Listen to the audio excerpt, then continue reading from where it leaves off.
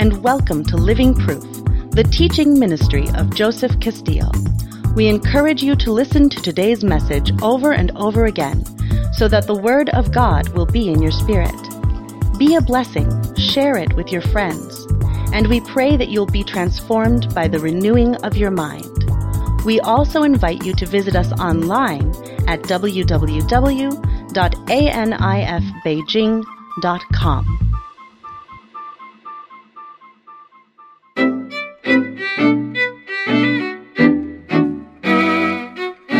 If you're raised in the church and you're raised a good church person, Christian person, but towards the end of your life, if you veer off, you will not be saved. But if you start off a bad person, but you change to become a good person in the Lord, you become a saint, you get saved, then you'll be saved. You'll be accepted in heaven. So someone who's lived their whole life as a Christian, but in the end, he that endures to the end, they will go to hell. But if they started off, I thought that was another pizza coming. Hallelujah, I'm hungry. But if they started off a Christian life, and then they ended up not serving God or into the wrong things, they can end up going to hell, even though they lived a large portion of their life in the church. They could be 20 years in the kingdom, in the church. For 2-3 years, walk away and get hit by a car and die and end up in hell. Which brings us to the thought, can somebody lose their salvation? And this sermon is not about losing your salvation, but I do want to address this because this is something discussion going viral on Facebook this week. And you cannot lose your salvation such as you lost your keys. Like, I lost my keys. Where did I leave them? Oh my gosh. But you can walk away from your salvation. You could once know God, once taste the heavenly gift, once eat of the good word of God, once try of the powers of the world to come, but then walk away. And the Bible tells us that if we do that, there's no more sacrifice for us, seeing that we've crucified afresh, openly, the Son of God. The Bible says in Revelation that if you take anything away from this book of the law, that your name will be taken away from the book of life. So if your name was taken away, that means it must have once been written. So if you were once written in the scrolls of heaven as dedicated your life to Christ, being born again, but then you do that trespass, he says your name will be taken away, erased from the book of life. That's why we don't fully embrace the Calvinist view of predestination, that if you're predestined to be saved, no matter what you do in your lifetime, you could curse Jesus, worship the devil, and you'll still go to heaven if you're predestined. We don't embrace that view, okay? Because it's unbiblical. We see very clearly all throughout scriptures that Christians can partake of God's wrath just like the unbeliever if they do and live like the unbeliever doesn't live. And the Apostle Paul goes on to say, how do you think you can judge those who are without for doing the same things that we do within? We can't do that. And think that just because we're Christians, we can do what the sinners do and get away with it. The Bible says, God forbid. Amen. So it's no such thing as once saved, always saved. We must endure to the end. And let's take a look now at what the Bible says here, Matthew chapter 10, verse 22. And you shall be hated of all men for my name's sake. But he that endureth to the end shall be saved. We have to endure. How many Muslims or how many just people now? Now, you don't even have to be Muslim to face persecution. Now, just be a Christian in America and you face persecution. Be a Christian in Canada. You know, when I was in Laos, I was in this hotel in Laos. It was Laos or Vietnam. And it might have been Vietnam, actually. And I'm walking past the United Nations was having a conference in the hotel. So you have this European or American woman, British woman, I think she was, from the UN, and she's training all these diplomats. And there were Saudi diplomats, Sudanese diplomats, Bangladesh, Nepali, Malaysian. There were all these diplomats there. And it was on human rights. So I'm having my breakfast, and I overhear the instructor from the UN She's having, there's about a long table like this, actually double the length, and there's about 30 diplomats eating with her. And she's just talking as she's eating. And she says, I think I told you guys this story, right? Did I tell you that? And she says, what country were we in? Was it Vietnam? I wasn't there. Oh, okay. She says this. She says, you know who the most dangerous people in the West are? The most dangerous people to Western values? And they said, who? What? She said, the born-again Christians. She said they're the most wicked and the most dangerous people to Western values and to our civilization. And we have to stop the crazy Christians. If you have the title deed in the natural, it means you own the substance. So Hebrews 1 says if you have the title deed, if you own it in faith, if you own it in your spirit man, you already own the substance. Call now and get Joseph Castillo's Blessings and Curses CD series, which includes almost 6 hours of in-depth Bible teaching and inspirational preaching on how to identify curses in your family, how to release the blessing of God, canceling genetic curses. This is an exclusive offer for our Living Proof audience. Yours for a donation of only $49. Shipping and handling are included. In addition, order and we will throw in a free USB thumb drive for your computer along with your CD set.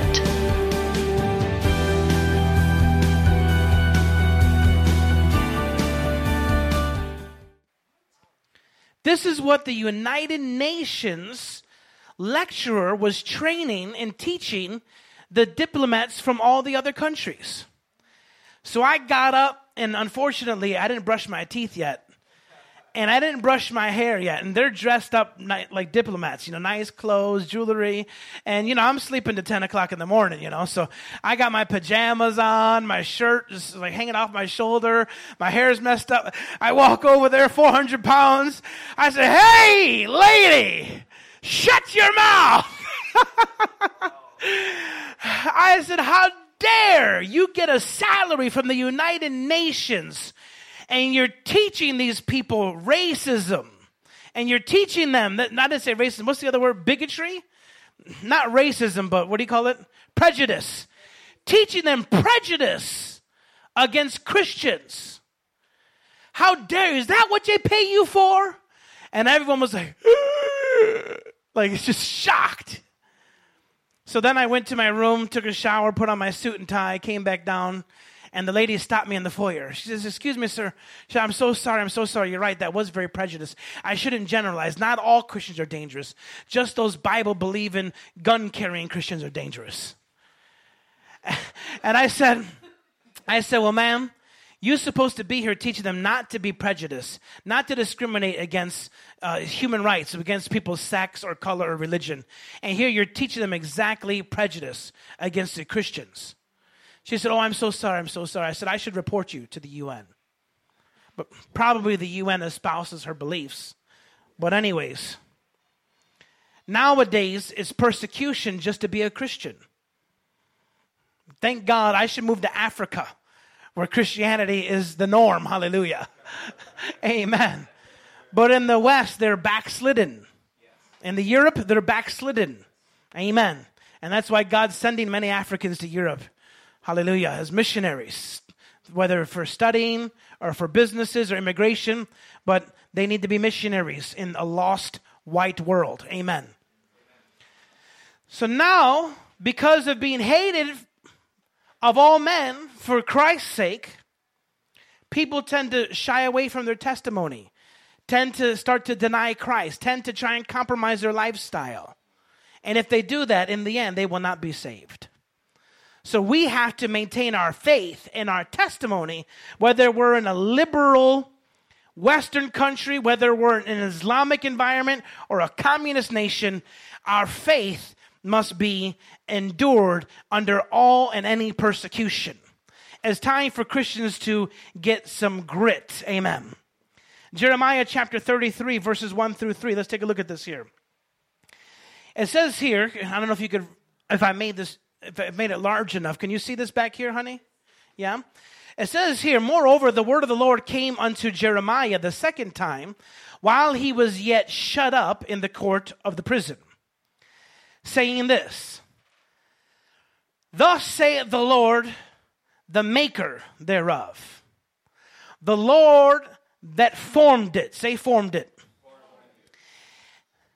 To establish it. Say, to establish it.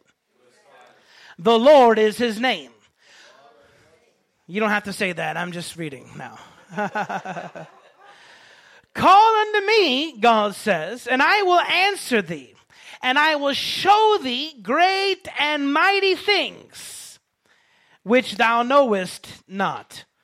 Say, which thou knowest not. Amen. So we see here that, number one, God forms things. So we understand that God forms things, and we see here that he forms things to establish things. So when God begins to do a work in the world, whether it's in your life, whether it's in a city, whether it's in a country, whether it's in a family, when God begins to form something, he does it with the intention of establishing it. The devil, of course, always wants to abort it. He wants your seed to be aborted. He wants to destroy the fruits of your ground. But when God forms something, it's with the full intention to establish it. Amen. Secondly, we see that there are mysteries that God wants to reveal to us. He says, call to me and I will answer thee, and I will show you great and mighty things which thou knowest not. Other versions of the Bible says that have not been revealed to you, or things, I'll show you things that have been concealed. So there's mysteries, there's things concealed to you, there's things not revealed to you that God says he wants to reveal to you. And he challenges us to call to him. But first, we must take action upon the things that God has already told us, the things that God is forming in our life. We have to first take action on those things, and we secondly have to establish those things in our life before he will give us more. We must begin to act on what we know before God gives us mysteries about things we don't know. Does that make sense to you? Kenneth Hagin, I was with the Hagin people for 2 weeks, 20 Hagin people that have been there, that you know, Kirk used to sweep his floor in his house with, you know, and vacuum his floor and was in all the meetings and stuff and so forth. And so I got a lot of interesting inside information. But one of the things Kirk told me is that Hagin told the church before he died, most of what God has showed him, he's never wrote about it, and he's never preached about it. And he's asked the Lord for decades, can I teach this? Can I preach this? And God says, you can't teach and preach this until the church first begins to practice what I told them years ago.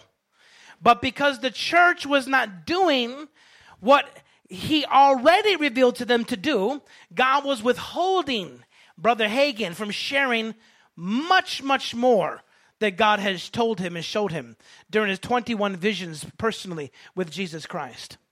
The good news is we have a library here. You guys seen our library? Right now, we don't have a system to check out, so you can't check it out, but you can use it here. If you have free time, just come by. You know, on Sundays, you can hang out here, whatever, enjoy the AC. And we have a library here of Christian books. A lot of these things were donated by Kenneth Hagin's Bible School on the anointing, gifts of the Spirit, spiritual authority, triumphant church. You can take these books, you can read them, and just put them back here for you to be blessed and grow in. Amen. Here's some other good books here. Little good books on faith, walking by faith, healing, the Holy Spirit, all books that I studied in seminary, in Bible college. You have it right here in your own church. Amen? So God told Brother Hagin, I can't allow you to preach and teach what I've showed you because the church has to first do what I've already told them to do. Once they're doing that, then I'll give you step 2. So God forms things in your life, but until you establish them, you can't call to him for greater mysteries. Jesus himself said there's many things that I can't tell you. The Apostle Paul says I have to give you milk and I can't give you meat. Let's look at that here at 1 Corinthians chapter 3, verse 2. He says, and I, brethren, could not speak unto you as spiritual, but as unto carnal, even as unto babes in Christ. I have fed you with milk. Now, Paul is somebody that has been caught up to heaven. He's been caught up to the third heaven. He's seen mysteries that are unlawful for him to speak on the earth. Things that are so holy that his human lips cannot say and speak. And he says all this revelation, matter of fact, Paul has so much revelation that a messenger of Satan had to come and buffet Paul to keep him humble. That's how much revelation he had. Some people think that the messenger of Satan was his sexual addiction. Some people say it was the blindness of eyes. Some people say it was a sickness or disease. That's all wrong. And there's so much theology. If you have the title deed in the natural, it means you own the substance. So Hebrews 1 says if you have the title deed, if you own it in faith, if you own it in your spirit man, you already own the substance. Call now and get Joseph Castillo's Blessings and Curses CD series, which includes almost 6 hours of in-depth Bible teaching and inspirational preaching on how to identify curses in your family, how to release the blessing of God, canceling genetic curses. This is an exclusive offer for our Living Proof audience. Yours for a donation of only $49. Shipping and handling are included. In addition, order and we will throw in a free USB thumb drive for your computer along with your CD set.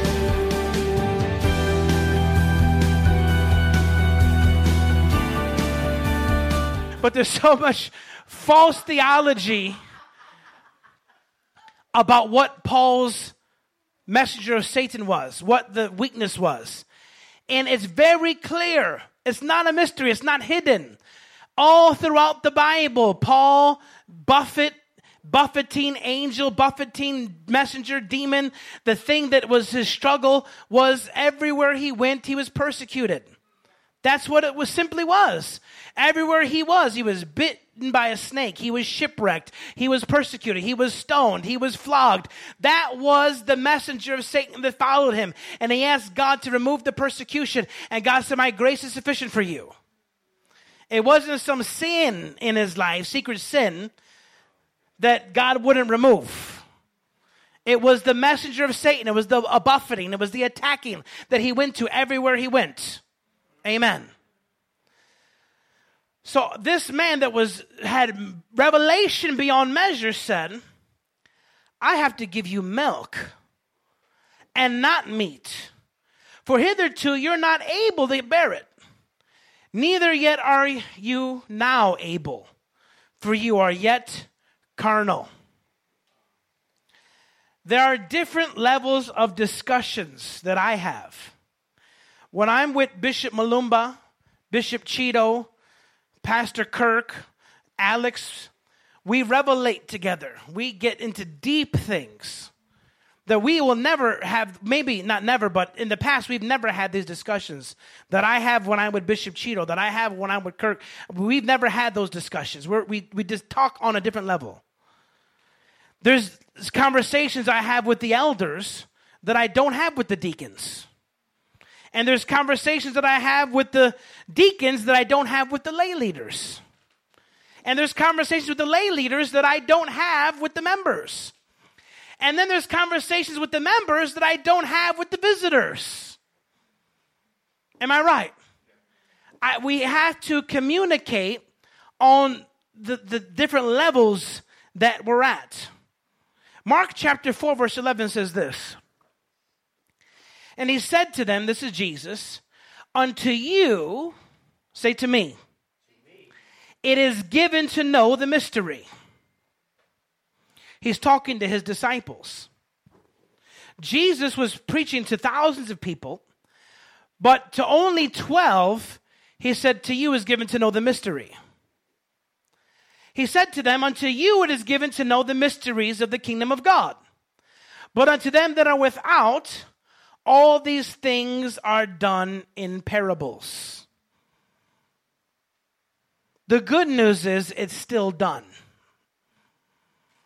Isn't that a blessing? That God is still talking to the carnal, to the ignorant, to the sinner, to the lost, to the spiritually dumb. God is still talking. But he's talking in parables. But it's the mercy of God that he's still talking. I just saw this revelation 3-4 weeks ago. Because the more you had, the more God gives. And I got this revelation that God is still talking to the ignorant. He's still talking to them because he loves them. But he has to do it in parables, amen. So there's certain things that God doesn't even speak to us until we attain a certain level of understanding and revelation. Hallelujah. So if you find yourself to be without deep revelations and deep mysteries of God, the good news is God is still talking to you. And the Lord told me the reason he talks to us in dreams, in parables in dreams. I was riding my car, and then the car grew wings, and then it flew into the sky, and I was going to, over the waterfall, and then there were all these fishes, and you ever hear people that dreams like what the heck? Those are called parables. God is speaking to them, but because of their spiritual depth and knowledge of the revelations and the mysteries, he has to speak to them in parables. Do you see that? So the good news is, if God is speaking to you in parables, it's an invitation to communicate with you. So now you're having a weird dream. You know it's from God. You have to understand that God is still trying to speak to you. To me, God doesn't speak to me in parables. He doesn't give me strange dreams. He just speaks to me through revelation in the Word, because I'm at that level. But to others, he might speak in crazy, strange dreams, because he's still trying to talk to you, even though you're not at that level. But he's still trying to talk to you. So what do you do if you find yourself in that place that God has to talk to in dreams and parables? Well, find what he's saying. Meditate upon what he's saying. Discern his voice. And then when you get it, more will be given. Amen. I'm preaching better than you're shouting today. If God allowed too much truth to be downloaded to you at one time, you would literally lose your mind. I heard Brother Kenneth Copeland teach on this. He said that if God were just to give you too much revelation too fast, you would end up in the mental ward. You'd blow your mind. You'd short circuit. You see, most people in the mental ward are talking about God. You guys ever visited a mental ward? Most mental wards you go, they're like, oh, my name is Jesus. I am Moses. I'm the prophet, Prophet Elijah. Most people in the mental ward are religiously nuts. Isn't that interesting? If you get too much revelation beyond your time, beyond your ability to contain it, you'll lose your mind. You'd implode. There were times where people encountered God and they just went faint. Poof. Felt like a dead man on the floor. What happened? Their body short-circuited. They received too much of God's Spirit, too much of God's touch at once, and poof, the whole body shut down. They hit the floor. And they're down there for 2-3 hours. Because the human capacity, our physical capacity, can only contain a certain amount.